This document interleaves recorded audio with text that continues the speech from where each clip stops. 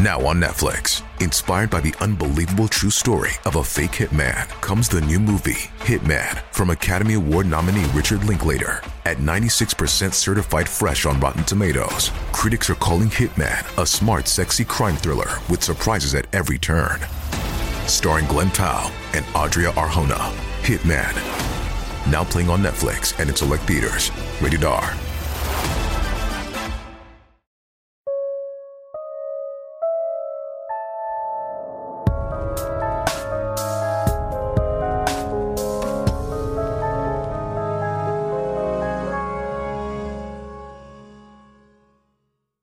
Hello, and welcome to episode 45 of Killer Hangover.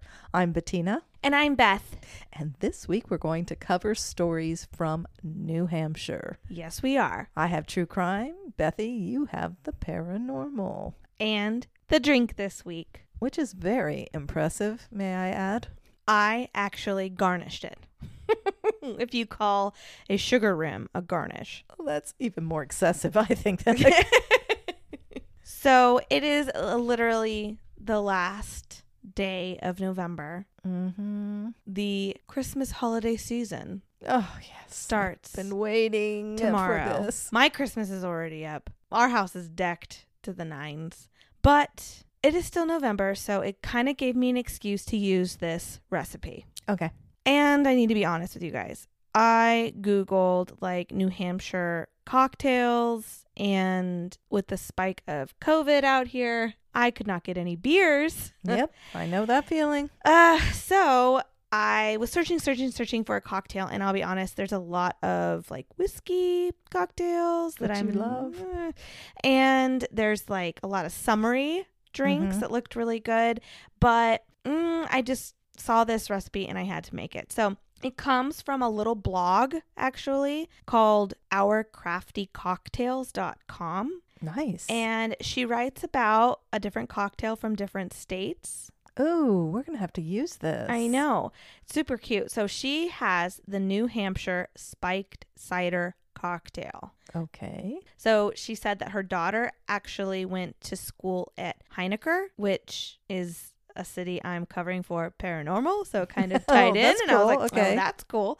Yeah, so she said that they had like winery tours, and there's a lot of apple ciders on these winery tours, and a lot of ciders that she tried. Mm-hmm. So she has this cocktail. Okay, so before we try it, I'm going to tell you what's in it. Okay. And I like quadrupled the recipe. I saw that you were shaking a lot. Yes. So for one little cocktail, it is 1.5 ounces of apple brandy, a 1/2 ounce of sugar maple liqueur, 1.5 ounces of apple cider, a 1/2 ounce of fresh lemon juice, and a 1/2 ounce of maple syrup. Oh, wow. You fill the cocktail shaker with ice cubes, and then you pour in the apple brandy and the cider, also the maple syrup, the maple liqueur, and the lemon juice. Shake it vigorously. That's what she was doing. She was dancing and shaking. I was. Strain into a glass, and it says optional, add a cinnamon sugar to the rim. And you did that. And I did that. That's so pretty. It is. So I like I said, I quadrupled it, so we each have 2 of these Oh, God. drinks in this glass. She wanted to make sure we use our killer hangover glasses. We always get thirsty halfway through, so... All right. All right. Cheers, Mom. Cheers, sweetie. Oh, that's nummy. Had you tried this? No. Really? It's like dessert. Oh, it is like dessert. It's like a candied apple. I Is what? highly suggest the sugar cinnamon rim Mm-hmm. because that adds a really good sweetness to it. Not that the drink probably is not good by No, itself, but as that you're cinnamon drinking, taste as even. you're drinking it, that rim brings a taste, a flavor. I think it's the cinnamon that does that. Oh, it's delicious. Okay, so I didn't try it, but I left it on the counter and I was running the cider out to the refrigerator in my garage. And I left it on the counter and Alex was like, well, you didn't make me one?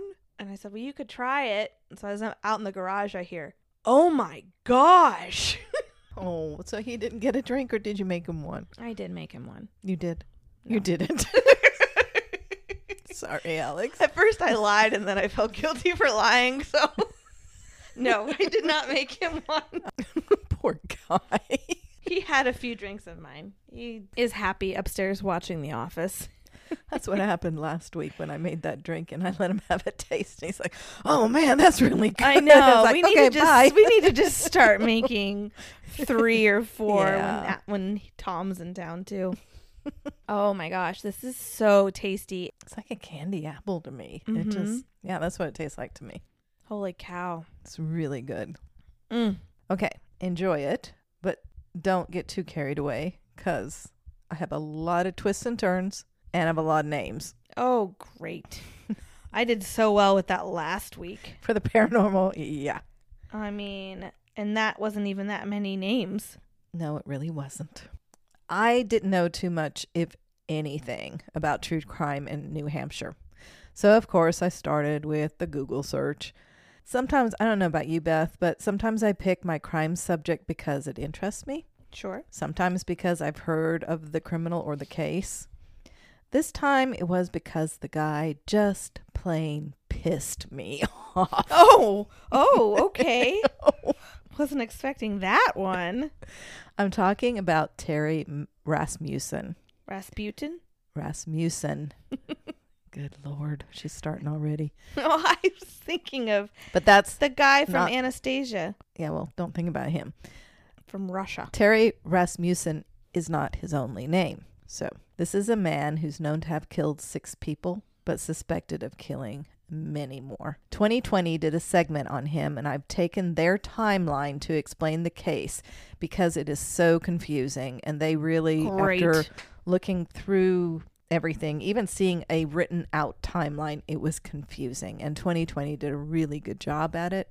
So I'm just kind of taking their timeline. Okay. So I might put the drink down so I can follow you. No, keep drinking, but don't guzzle. Okay. I'm not promising anything. I'm going to start at the beginning. In 1985, boys were riding their four-wheelers through Bear Brook State Park in New Hampshire. They spotted a barrel sitting in the middle of the woods. Of course, being curious if this wasn't a normal thing in the middle of the woods, a barrel barrels sitting in there, the middle of woods. they investigated. The 55-gallon barrel was blue and slightly rusted. One of the boys worked on opening the top, and finally succeeding, they were hit by a horrible smell. Oh, great. The Decomp. boys kicked the barrel over and ran. They didn't know what it was, and it was just a black plastic in it. They had no idea, and they kicked it over and they just ran. Several months later, the police were called by a hunter who had stumbled upon the overturned barrel. He had taken a look at its contents and determined that the barrel may contain bones. He was right. Authorities identified the victim as 2 females, one an adult, 20 to 30 years old, and the other a child, 8 to 10 years old. No ID. Both victims had died from blunt force trauma to the head, wrapped in plastic bags, tied with electrical wire, and dumped in the barrel. There had been no missing persons report. Surely someone would be missing, a woman and a child, you would think. Yeah.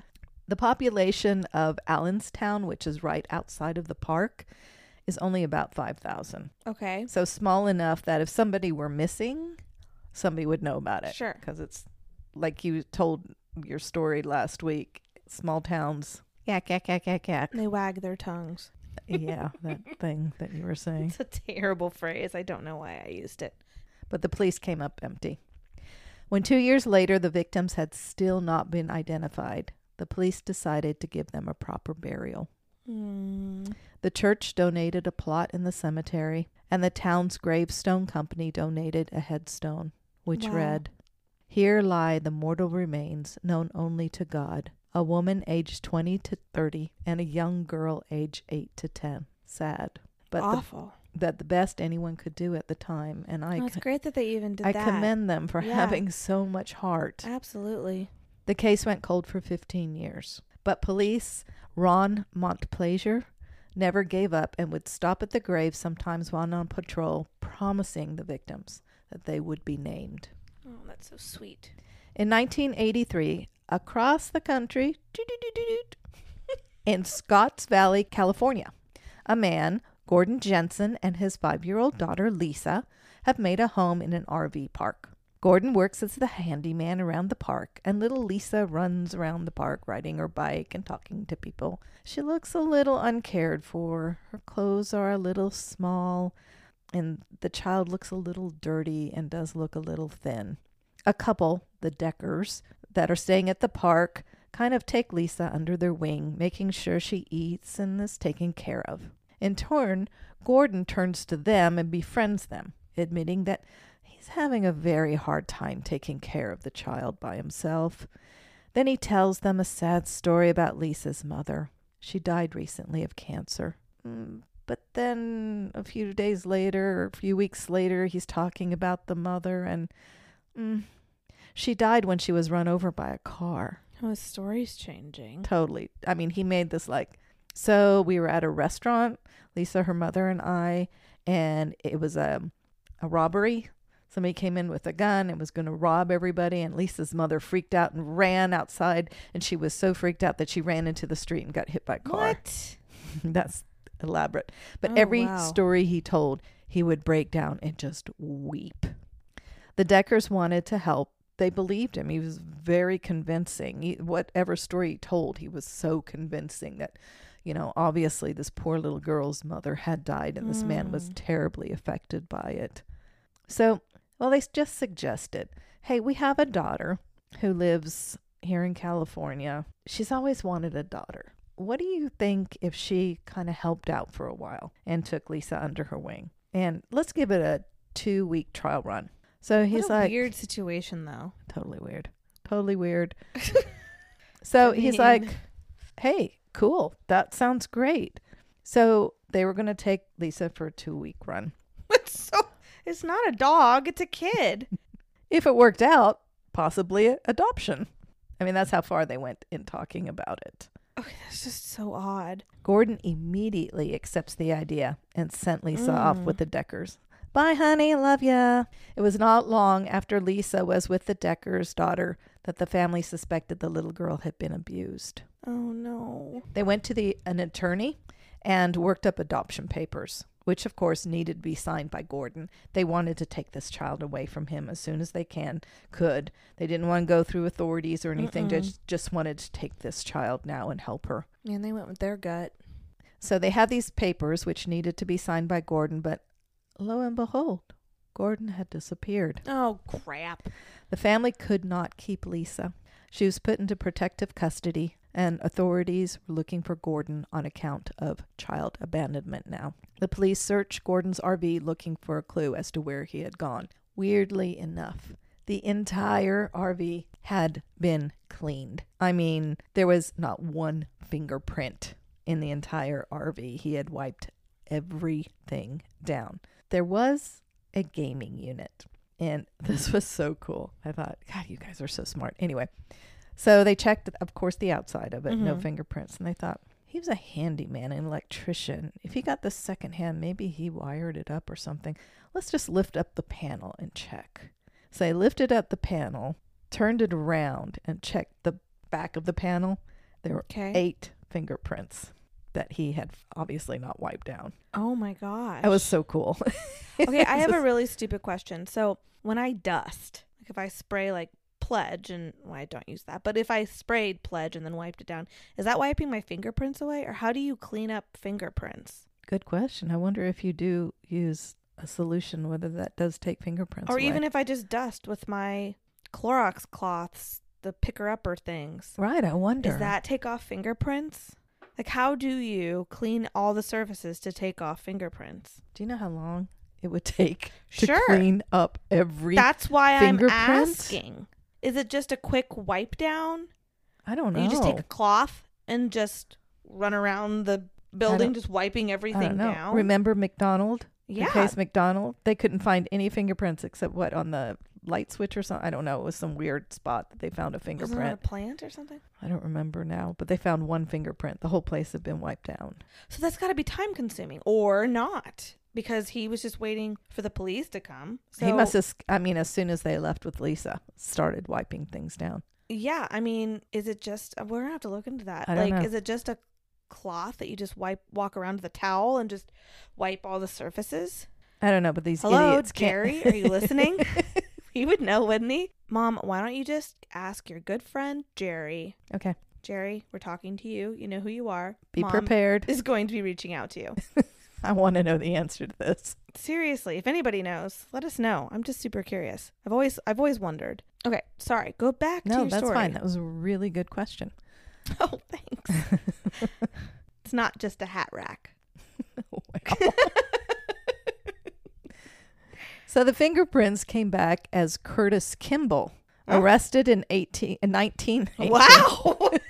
He's been around for a long time.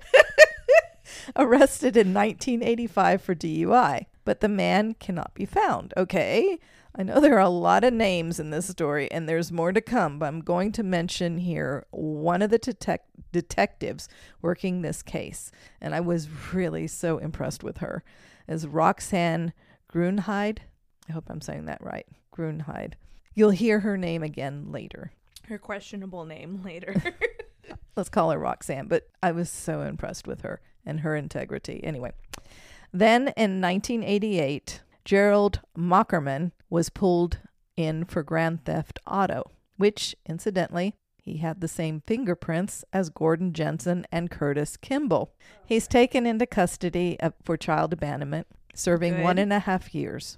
Gosh, that's it. He was released on patrol. He was released on parole in 1990 and fled. Once again, disappearing. He is now considered a fugitive. Okay. Now we're in 2000 and back in New Hampshire. State Trooper John Cody is informally given the Allenstown case.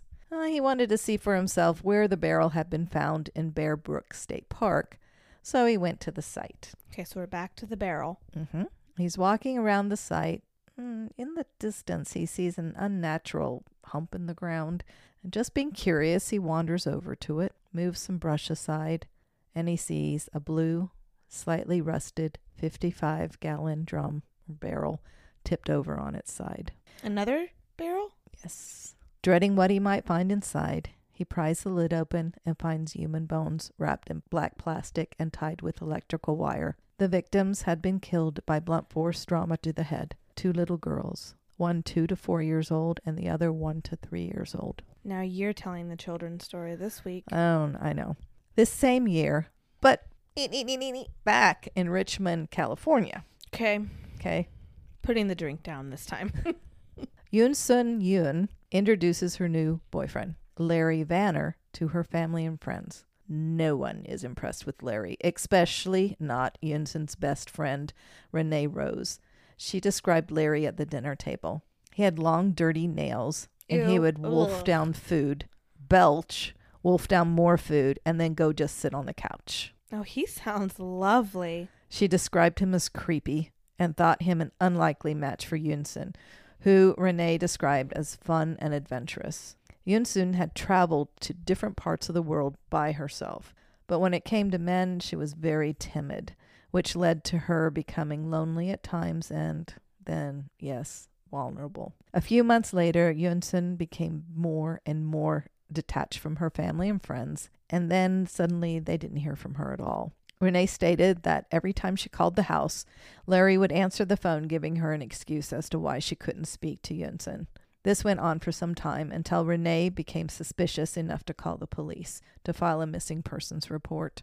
Larry was brought in for questioning. Remember the detective Grunheid from earlier, Roxanne? Yep, there you go. Yes, I do. Well, she happens to be in on the questioning about the whereabouts of Yoon Sun. She describes Larry as polite, soft-spoken, and smart, with sparkling, beautiful blue eyes. But something was definitely off. Larry would tell stories, totally avoiding the subject of Yoon Sun. When questioned directly about her, he changed his story as to where she was. First, she was up in Oregon, visiting friends.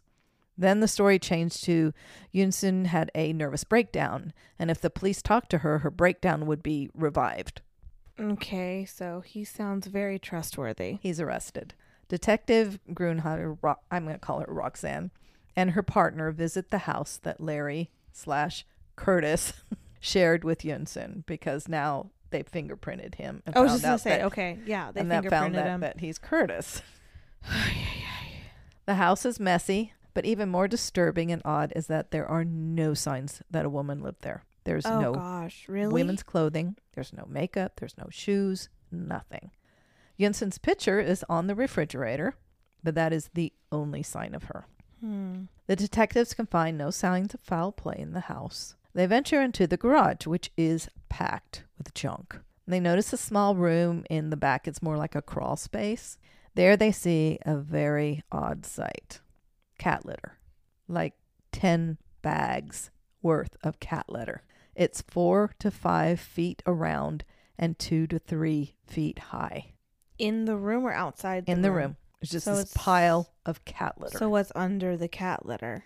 There's no odor, but they do see blood splatter on the wall. Okay, this is some hefty cat litter. When they dig into the cat litter, they find a mummified foot, still wearing a flip-flop. You and your mummified Yeah, I got people. it. That's right. Last week I had a mummy too. Elmer, and now a mummified foot. Oh, the victim is Yunsun. She had been killed by blunt force trauma to the head. Larry/Curtis is charged with murder, but there is really no evidence that he was the one who killed her. But isn't this his house? It is his house, but there's no evidence that he was the one who killed her. He can. So Detective Roxanne thought that maybe the 10 bags of cat litter would hold the key. And she was, I mean, how are you going to track down bags of cat litter? You know, they're sold in every store. They're sold in every pet Couldn't you store. track where he, unless he bought them one by one? If that would make it even harder, Right. right? But probably Bought it in bulk. he bought them all at the same time. He got it at Costco. So she has an idea. He had to use, well, he was using a Yunsun's credit card. I was going to assume that, yes. So then she got a video of him at an ATM using the credit card in this like shopping center place. Okay. And there's this tiny little pet store that's by the ATM machine. Okay. She goes in there and she says, "Hey, have you sold like a lot of cat litter lately," or something, however she phrased it. The guy goes, "Yeah, man, you know, there was a guy that came in here and bought 10 bags the other day." And she Ding, goes, ding, ding. "Oh, is this him?" And showed mugshot. Boom. Got him. So it's like, yeah, that was definitely him. I thought that was pretty clever. Of course, that's why she's a detective and I'm not. So Curtis, Larry, surprises everyone by pleading guilty. Roxanne has a hunch that he's hiding something, that this is way too easy.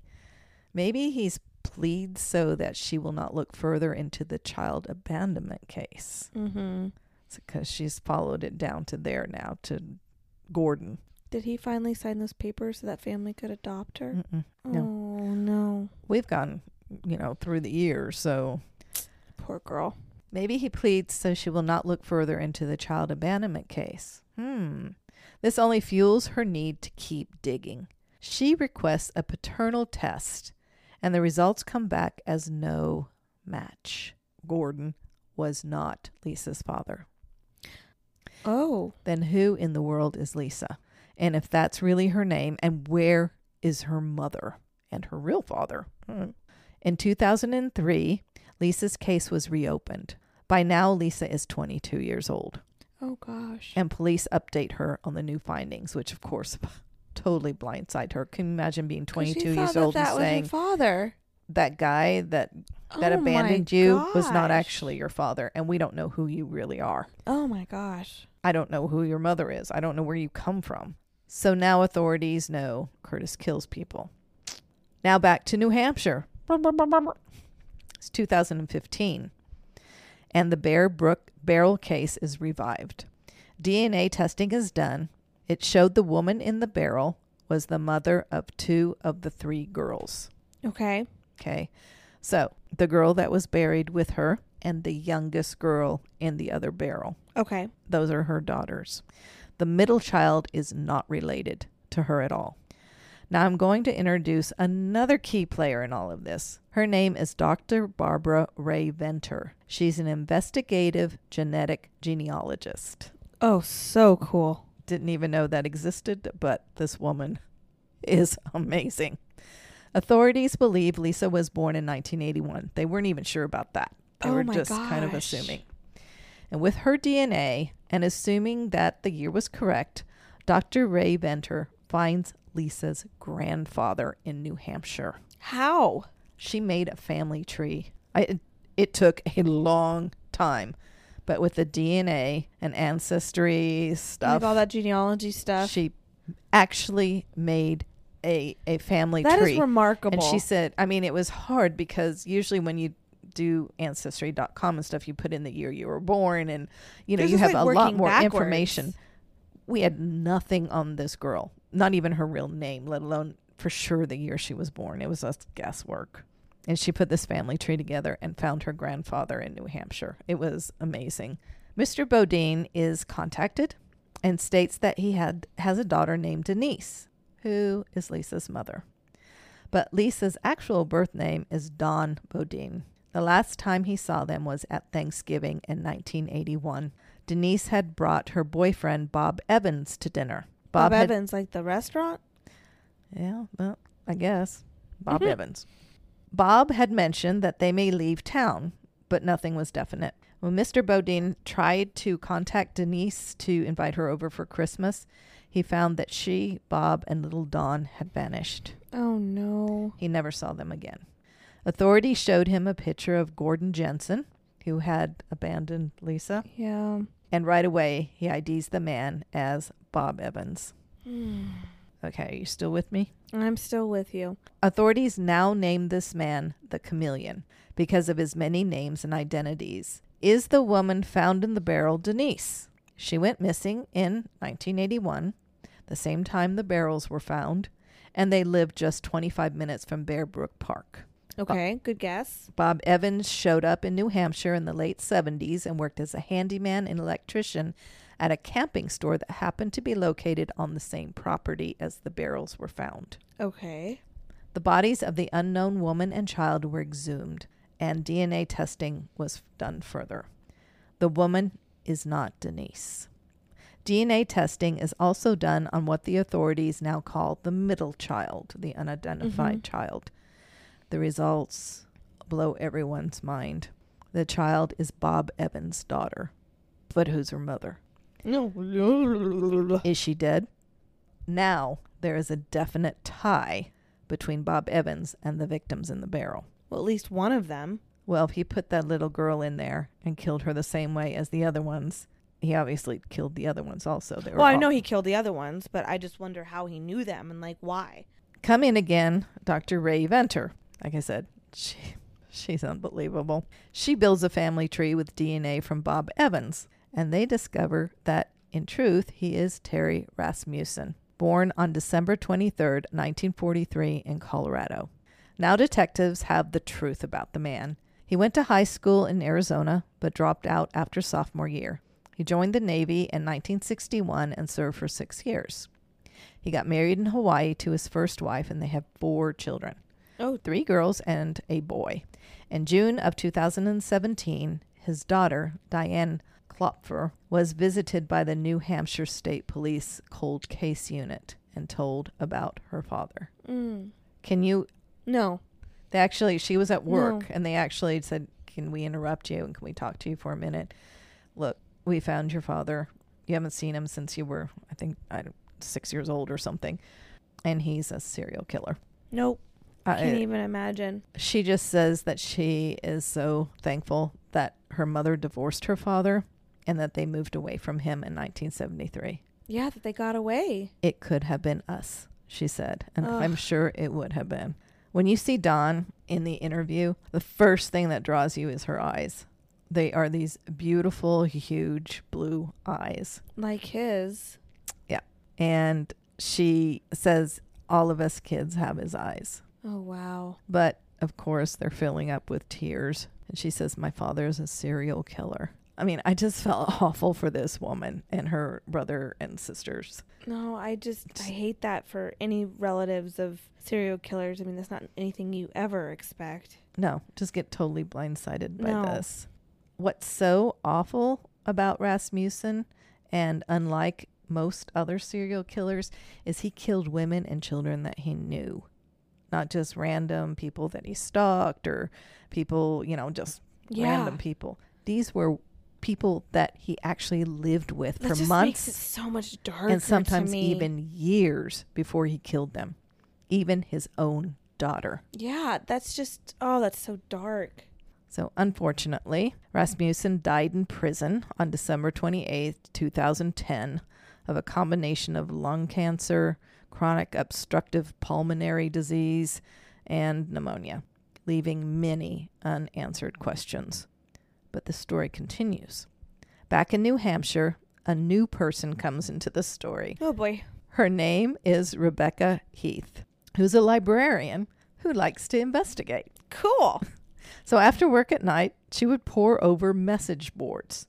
There had to be someone looking for a woman and her 2 little girls. There just had to be. Yeah. After That's spending, what I've just been sitting here like, okay, when are we going to get to those so kiddos after and that mom? spending innumerable, I don't know how long she spent on this, she sees messages on the board from several family members looking for a woman and 2 daughters.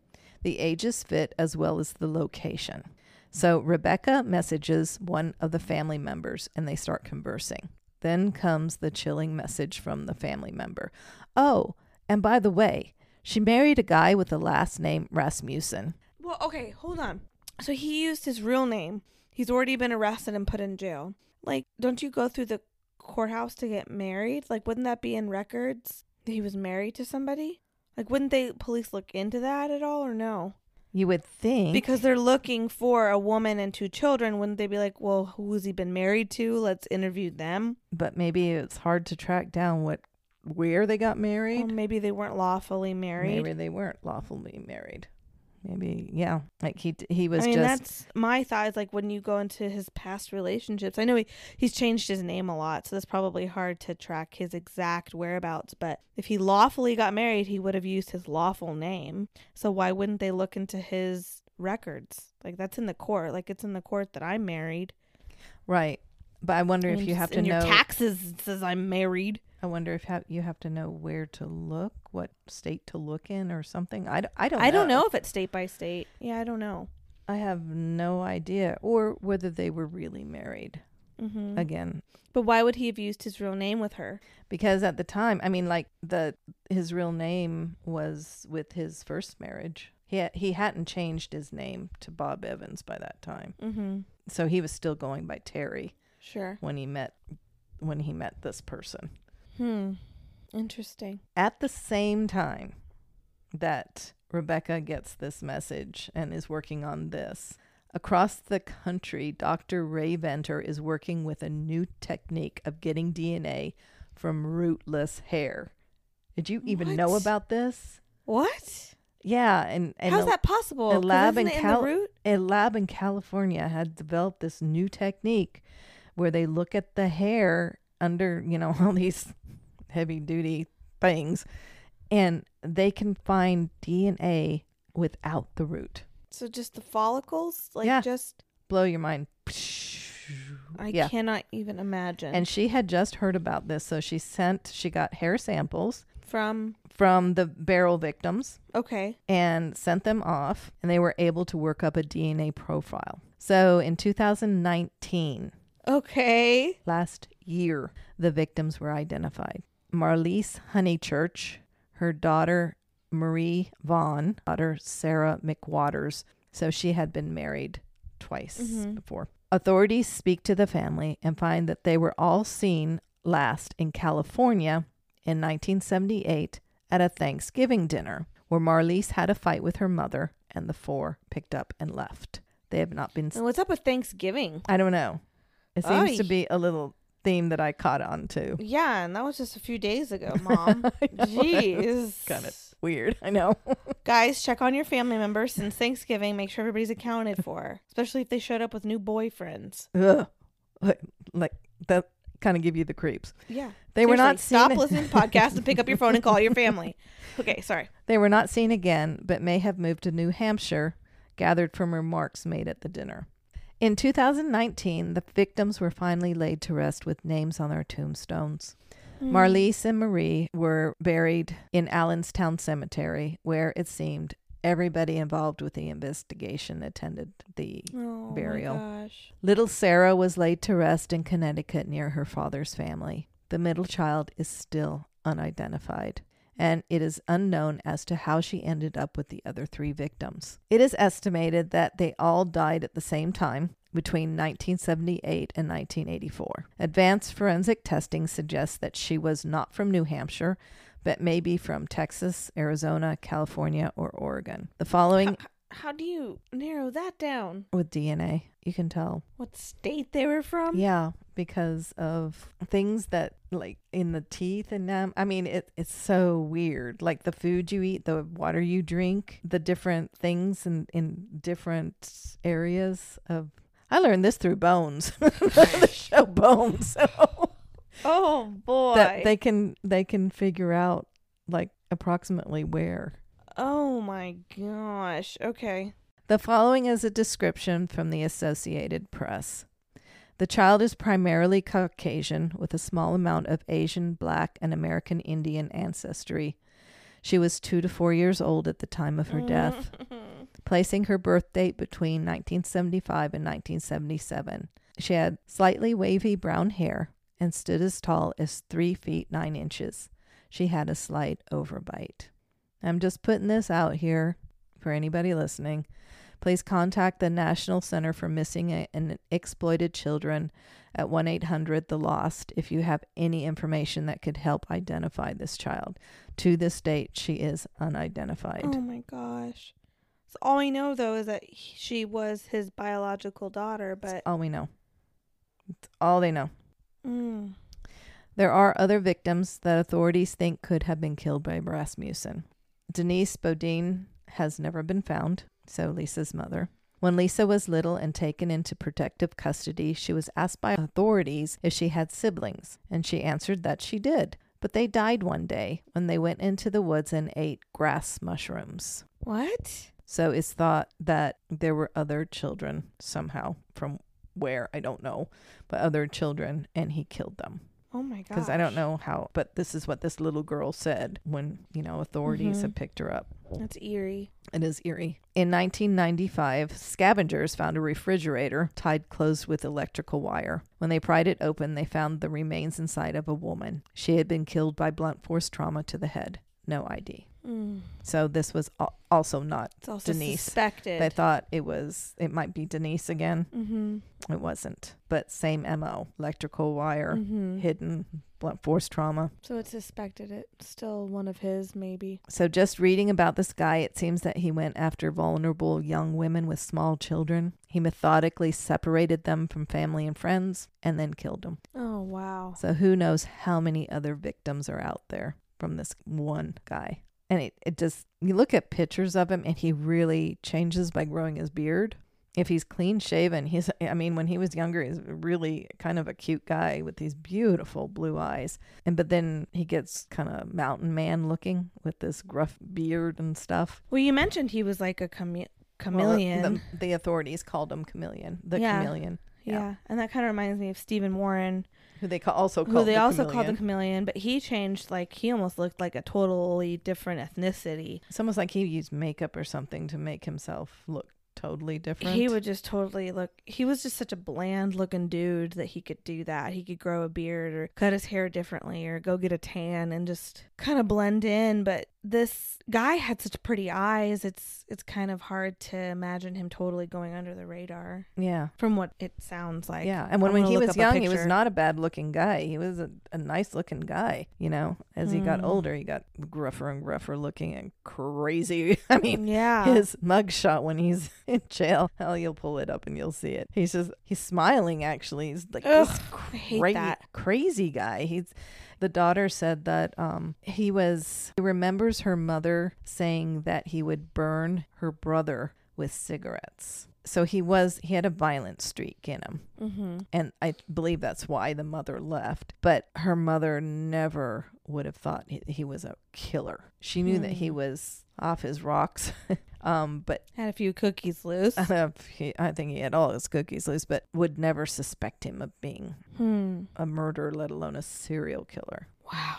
Ugh. Ich is right. That's why this guy just totally... And I shouldn't say that because he obviously had mental problems. I mean, but he... That's fine. But he knew right and wrong because he changed his name all the time. He changed his name. He knew what he was doing. And then he went after the most vulnerable people. Right. Young single women. And their babies. With their children. Like, that's the most vulnerable. So he knew he was doing... So he couldn't have been that berserk. I mean... So anyway, there you go. Have you ever heard of him? Oh. No, I don't believe so. I love telling you stories that you've never heard. Well, it doesn't happen often. But okay, so let's move on out of here. Let's do some paranormal, shall we? Yes, we shall. Now you get to enjoy your beverage. And I shall.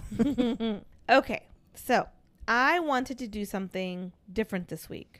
Not a road. Yay! I looked on the internet forever Googling random things in New Hampshire. I found a few odd things I really wanted to share with you guys. There's a couple. Okay, so there's a gravestone that literally reads, Captain Samuel Jones's leg, which was amputated July 7th, 1804. That's what the gravestone says. Where's Captain Jones? I don't know, but the leg's there. There's his leg. It's buried in Washington, New Hampshire, which actually is the first town that incorporated the name George Washington. Really? Mm-hmm. What does that mean? Like the first town named Washington. It's New Hampshire. Yeah. It's the first town. Oh, it's a town called Washington. Yes. The leg is buried in Washington, New Hampshire. Which is actually the first town incorporated under the name George Washington. Did you get that, Mom? I did. Too many names for you? I was just taken with the amputated leg being buried. Because he buried his leg. I also found that off Route 103 in Newbury, New Hampshire, there is a rock painted on the side of the road. It has been there for decades, and no one really knows what the rock means, or by whom it was painted by, or for whom. Did I say that right? They don't know who painted it, and they don't know for whom it was painted. Got it. The rock originally said, quote, "Chicken farmer, I love you." And from what I read, it was written there in the 60s. There's been a movie about the rock, songs, poems, and the town has a chicken farmer 5K. So there are bumper stickers and shirts. Oh my gosh. Over time, I guess some outsiders, I believe the town of Newbury, where it's painted, is really small. It's like 2,000 people. And some outsiders considered it like tacky graffiti. Oh no. And they had it painted over with like this horrible red blob. So the town came together and they were really angry about this. Well, that person, they had no right to do that. And so they have since had words repainted onto the rock. And the rock now says, "Chicken farmer, I still love you." So there's a great article I read on this. The journalist goes and interviews several townspeople trying to get the secret behind the chicken farmer rock and like who it could be. Because I guess there was back in the 60s, there's a chicken farm across the street. There's a little girl there. So was it for her? Was it for the woman? You know, right. They don't know. So it's a really great little happy little post. You guys should read it. I'll post a link to it. It's such a cute little article. So I will post that in the description of this episode because it's super cute and you should read it. Another fun story in New Hampshire is the paranormal story this week. It's another legend, but there is some actual truth to it this time. Are you sure? Yes, I'm sure. It begins in the year 1720. Oh. And many immigrants were headed to America to settle in a new home. A large vessel called the Wolf held some of these families of immigrants coming from Scotland and Ireland. James and Elizabeth Wilson were a married couple aboard the Wolf, headed to Londonderry, New Hampshire. But while at sea, on July 28th, the Wolf is overtaken by a band of pirates. Oh. The captain of the pirates, Don Pedro, led his men aboard the ship, ordering them to steal all the goods they could. And his plan was to loot the goods and leave the Wolf to burn with the passengers aboard. How awful. getting on the ship, Don Pedro heard something that made him stop his men, the sound of an infant crying. He searched for the baby and found that it had just been born.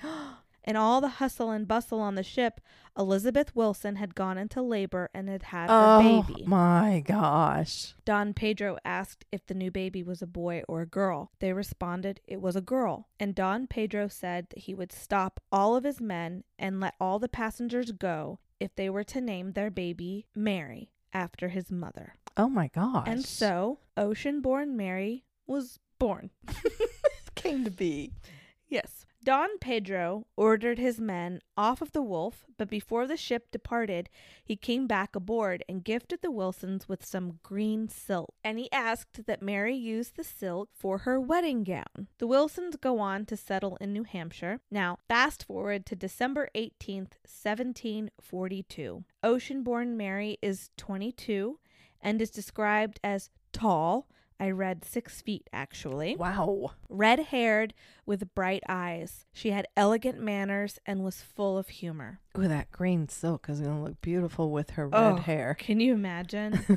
And on this day in December in 1742, it is her wedding day. She married James Wallace, and it is said that she looked radiant in her green silk wedding gown, which was handed down to many women in her family to be worn in their weddings. And actually, pieces of the gown are shown at the DAR Museum in Washington, D.C., and in the public library at Heinecker, That New is Hampshire. so cool. It's this beautiful, like, it's kind of faded now, obviously, but it's like more of a teal green, which is kind of our favorite color. It has these little flowers on it. It's beautiful. Wow. So the parents actually kept that contract, Silk. so to speak, and kept true to it.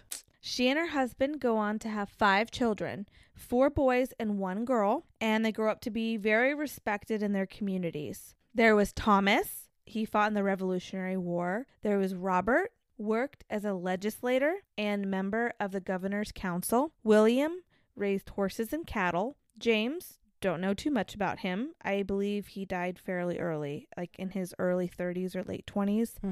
And Elizabeth. And the greatest accomplishment I could read about her, because that's just what it was at the times, was that she married Thomas Patterson, a lieutenant in the New Hampshire militia. Okay. So, good girl, Elizabeth. Now, ocean-born Mary's husband, James, died on October 30th, 1791, and she was left widowed. Not really knowing what to do, her children were all grown. Actually, her 3 sons, because the 4th son had died, they all married sisters, which reminds me of 7 Brides for 7 Brothers. Okay. Anyway, and they lived away from their home in Londonderry in a town called Heinecker, New Hampshire. Now, this is where the legend gets a little fishy and different tales are told, but I picked my favorite version, and that's what I'm going to share with you. So, Mary's alone and doesn't know what to do. Well, it's around this time that Don Pedro, that pirate. From before, yes. Well, he lived in Heineken. Nope, not Heidingen. Heinecker. Heineken's a beer. My autocorrect corrected this to Heineken. Sure it did. It did.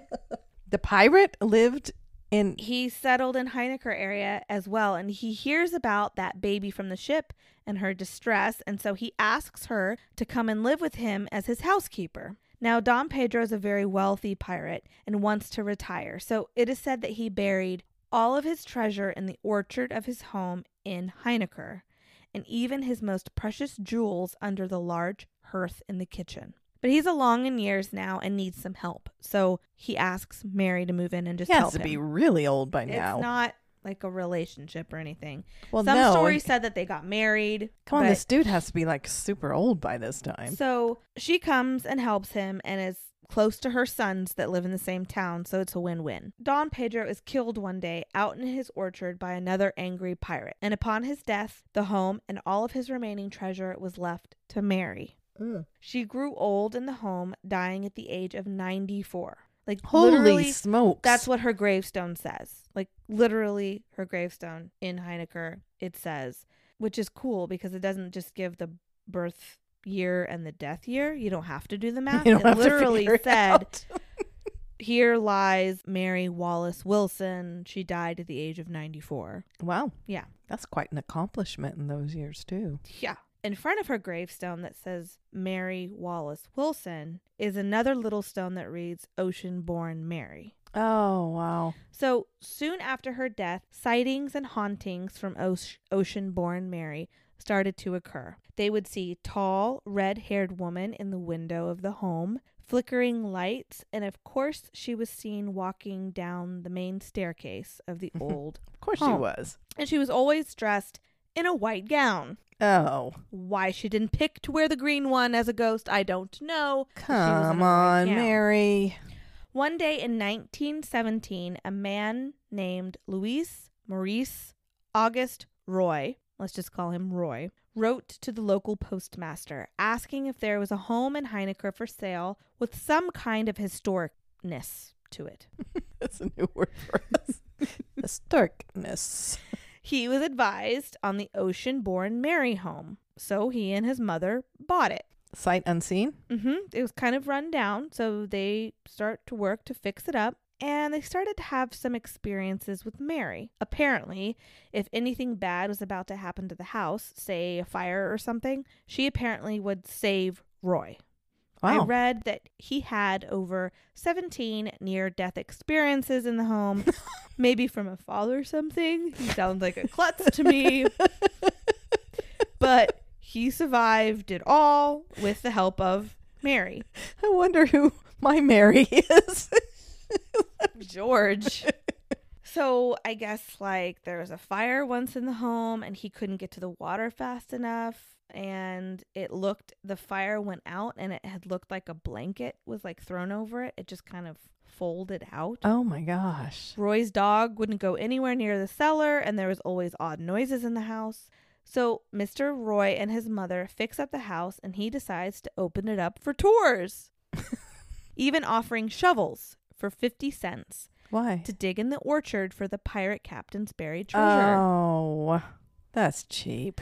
Other haunting... I know, 50 cents is cheap. Other haunting occurrences, I guess. In 1938, there was a huge hurricane, and the high winds were causing the garage to sway. So Roy had to go out and prop up the garage. When he was done and he went back into the house, his mother asked, "Who was with you while you were working on the garage?" She had seen a lady in white and thought it to be one of the neighbors. Roy, of course, had seen no one. So Roy is giving tours, and one day a woman comes to the door and says, "I'm back for the rest of my tour." Roy was confused, and she went on to tell Roy that she had come out for a tour a while back, and a woman had given her a tour, but only walked her into one room, turned, and walked out. Can you imagine just being walked into a room? One room. You just come for a tour. Hi, I'd like a tour. And then they just don't say anything to you. And they just walk you into a room and then just leave. Apparently, Mary liked to open doors for people and leave them in rooms. But psychics believed there was something buried under the hearthstone. Legend says that anyone disturbing the hearthstone would die. Supposedly, a man set to dig up the stone died in a strange manner just a week before the event was to take place. Oh. Ed and Lorraine Warren even came out to the home at a time. Oh, they did. It was way in the beginning of their career. I think it was just like before they even really started doing real investigations. Uh-huh. And apparently, this is where Lorraine realized she was a sensitive. And I guess she had this huge out-of-body experience and had this realization in this home that she could communicate with the dead and was a clairvoyant. Really? It is said that every October around Halloween, Mary makes an appearance at midnight. A phantom coach and horses pull up to the house. A tall woman in a filmy white dress comes out, goes to the side of the house, Cinderella, throws a packet in the old well, and then boards the coach, which vanishes. Sometimes people just hear the wheels rumbling down the road. But no horses, just the wheels. All right. And it's always around Halloween. Now everybody put your Bettina hats on. Because remember I said this was a legend. What's true and what's not? Let's chat about it. Well, Ocean-born Mary was real. She was born at sea. And the pirate part of the story, I mean, researchers do say it's probable. And she was buried. And her dresses are in the museums. Okay. All those children, having those children and everything, she was That's real. all real. That's all real. Yes. She did get married. She had children. Her husband died. But when she was widowed, she moved out to Heinecker where her sons lived, because that's where her sons lived. And she moved in with her son, Robert Wallace. Now, this is according to the 1800 and 1810 census. Okay, so she moved in with her son, Robert. So not the pirate. Now, this home where Mary lived with Robert was left abandoned for some time, was purchased in 1844, and was turned into a poorhouse named Wallace Poor Farm. But in later years, was destroyed by vandals and torn down. Okay. What about the house that Mr. Roy bought? Well, this house was the house of Mary's other son, William. So there wasn't the pirate there. I'm still worried about this pirate. No, the pirate never lived there. Dang, that would have been a really good story. The pirate coming onto the ship and giving her silk. That's maybe true. That could be true. I mean, the dress is there and everything else. See, I found that really odd that the pirate lived in town. Pirate, the end. That's it. Like, there's no more real pirate. Okay, this is where it kind of ties in. So this house that we just talked about, Ocean-born Mary's house, that's what they call it now. This was actually William's house, her other son William. And that's the house that Mr. Roy bought. It seems that, remember he asked for a historic house? It seems that he had some kind of a plan. Okay. We can't be for sure that he made the whole story up, but it kind of seems like he was going around and made up this legend about, I'm living in the house of a pirate. And he kind of made up this whole story about pirate coming back. 50 cents. And, I mean, on the tours, he would point to this rocking chair he had in one of the rooms in a corner. And he would tell them this was Mary's favorite chair. And then he would stand on the other side of the floorboard and rock the chair. So Roy and his mother, the conniver and his mother, are buried there on the property. Okay. So here's my question. What about Lorraine Warren? Yeah. Was she tricked by Roy? Or is there some, because they've kind of willed it to be, is there some kind of a haunting happening there? Now, the next owners of the house haven't reported any hauntings, but they do have trouble with people breaking in on their land and digging up their yard for buried treasure. And I will say that at some point, some police officers did capture what looks like a tall, red-haired woman in a white flowy dress walking across the street in front of the home. Oh, that's weird. The video was never released, but they claim that that's true. Ocean-born Mary. So what is true? The end. You leave me befuddled. Yeah, that's what I got for you, Mama. Well, that was fun and bewildering. I mean, I knew the pirate didn't live there, but you were very concerned. Why would a pirate move into? And there a were so many town? different legends of versions of the legend where the pirate came back and married her, but that didn't make any sense. That would be gross. He'd be like old. an old man. Things that make you go, the only thing that throws me is Lorraine. Was she really? We'll never know. All right. New Hampshire. Interesting ride. I'd say so. Interesting drink. Interesting. It was delicious. It's gone.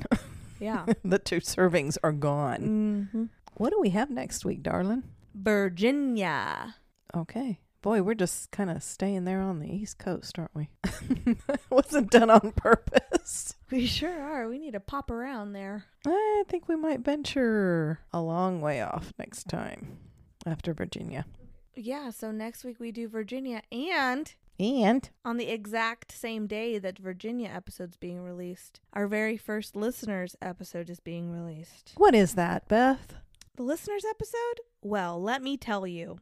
It is where you email us your true crime or paranormal stories to killerhangoverpodcast@gmail.com, and my husband Alex, the man who never gets a drink of our beverages, reads your emails and picks which 4 we are going to read a We month. do not see them before we read them. We do not see them before we read them. So you will get our honest to goodness Reaction. responses. Yeah, reaction. So again, that is killerhangoverpodcast@gmail.com. And today is the last day for you guys to join Patreon to get your free gift from us. You can always join Patreon. Oh, you can always join Patreon. But if you want your Just to free get that welcome little gift. join today. There you go. You get extra episodes. You get to hear our voices Earlier every week. And